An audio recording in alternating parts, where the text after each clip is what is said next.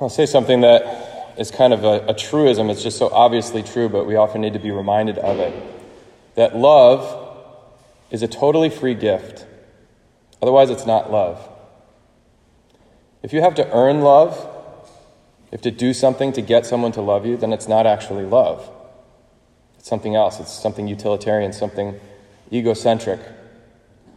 Or if it's something that you can lose, like if you do something wrong and someone stops loving you, then that wasn't actually love.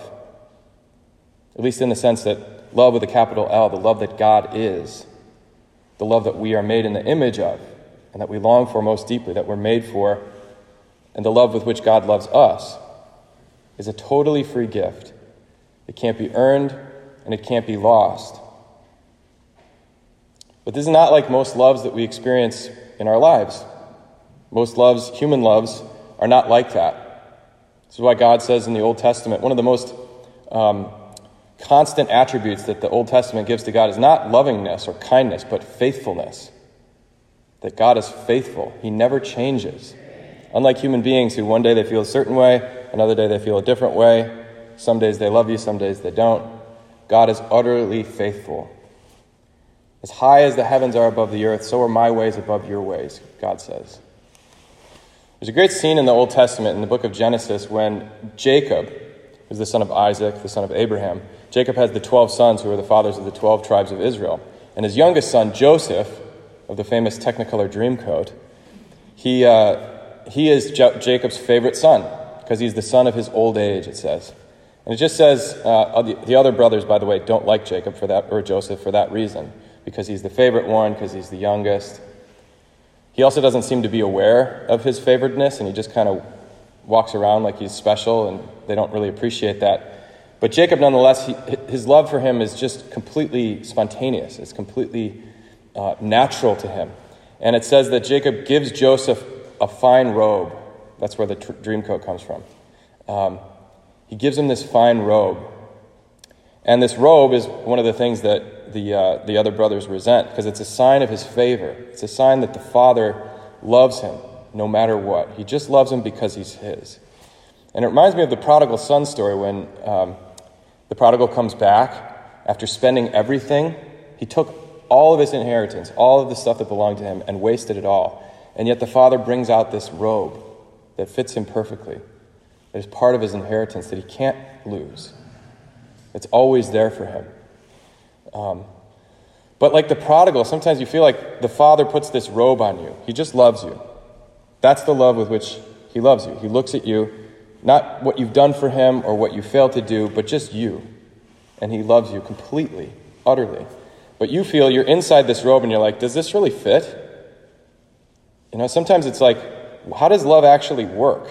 Because I'm still aware that I don't deserve this love. And so, in a way, the love is making me feel even more ashamed, even more inadequate and unworthy. Like, why do you still love me? I would rather earn your love, because then I know I deserve it. Right? Or, how does this love actually work? What will motivate me to grow if you don't reject me if I'm bad? You know what I mean? Like, do we believe deep down in our hearts somehow that love is like a get-out-of-jail-free card? I'm just going to be stuck in this, like, kind of unworthy state, and it's like, it's okay, God loves me anyway. Well, how does love work? Like, think about how you actually came into the world. You were just conceived, and then you just grew in your mother and drew life from her. You didn't do anything. You didn't ask to be conceived. You didn't ask to exist. You were just given it as a gift. And then what's meant to happen is that you belong to a family where you can be yourself. And that's good. And this family loves you no matter what. And they're always there for you. You start to develop your unique personality, your unique talents and gifts, and those things are affirmed and encouraged and fostered. And in this place of unconditional love, where our unique personality, our goodness is nurtured, our hearts mature and become loving themselves. And we learn to discern the voice of God, who is love.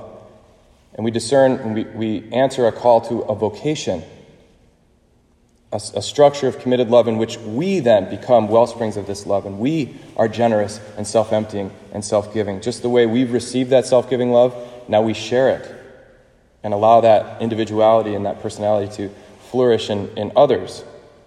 But there's a good chance that your experience was not like that, or not fully like that.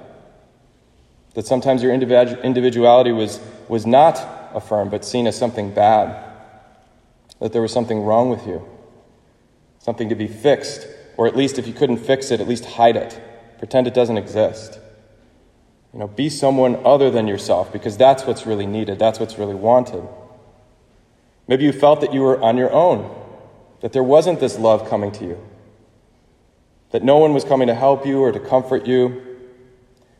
Maybe you were made to believe that wanting or needing that kind of love was a weakness. Like a weakness to overcome. That actually you shouldn't need that. That's needy. That's bad. That's shameful. Maybe you even believe that God is someone who's standing at a distance with his arms crossed, just waiting for you to kind of get things together, so you might start wanting to be around you. Maybe at times you've just given up on pleasing anyone, even God, and instead just giving into loving yourself, just taking care of yourself, finding ways to make others look at you, admire you, use them to feel good about yourself, or just be a sink of pleasure to try to quiet this longing. But it never works and actually makes it even worse. Jesus wants something different for you. He wants something different for us that he's come to invite us into, and that's the Father's house, the home, the place of unconditional love, the place of gift. He says, "Do not let your hearts be troubled. You have faith in God, have faith also in me. In my Father's house there are many dwelling places. If there were not, would I have told you that I'm going to prepare a place for you? And if I go and prepare a place for you, I will come back again and take you to myself, so that where I am, you also may be." That there's a place in the Father's house for you that Jesus himself has prepared for you. And he's going back there to prepare it, get it all nice and neat for you. Your room, your place in the family, in the home. And he's coming back for you to bring you there. But how? When I'm so lost, I'm so stuck in this loop of self-reliance, self-condemnation, self-love, in doubt that that kind of love even exists or that I should even want it. How do I go there? How do I actually follow him? That's what Philip says. Lord, we don't know where you're going. How can we know the way?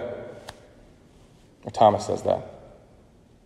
Jesus says, I am the way and the truth and the life. No one comes to the Father except through me. But if you know me, you know the way to the Father. And that's the good news, that Jesus did not come to give you a roadmap or like a program. He didn't write a book and be like, if you do these things, your life will be happy. So do them. Read the book. He said, I came that they might have life and have it more abundantly. I came to give my flesh for the life of the world. I came not to be served, but to serve. He came not to give us a roadmap or a program or a book. He came to give himself. And so Jesus is the way home. Another way of saying it is Jesus is home. If you have Jesus, you are home, wherever you go. And he always goes with you. So this summer, as you go on, this is the last Mass of the year here at Newman, but not the last Mass of your summer. Wherever you go, you are home because the Lord is with you. This love, this place in the Father's house, this place in the Father's heart belongs to you. He's prepared it for you, and he wants to take you there. So go with him. But if you ever feel this discouragement, ever feel this restlessness towards self-reliance, self-love, you ever feel on your own, alone, to just call on Jesus. Ask him for help. Say, Lord, take me home. Take me to where real love is. Help me to believe in it.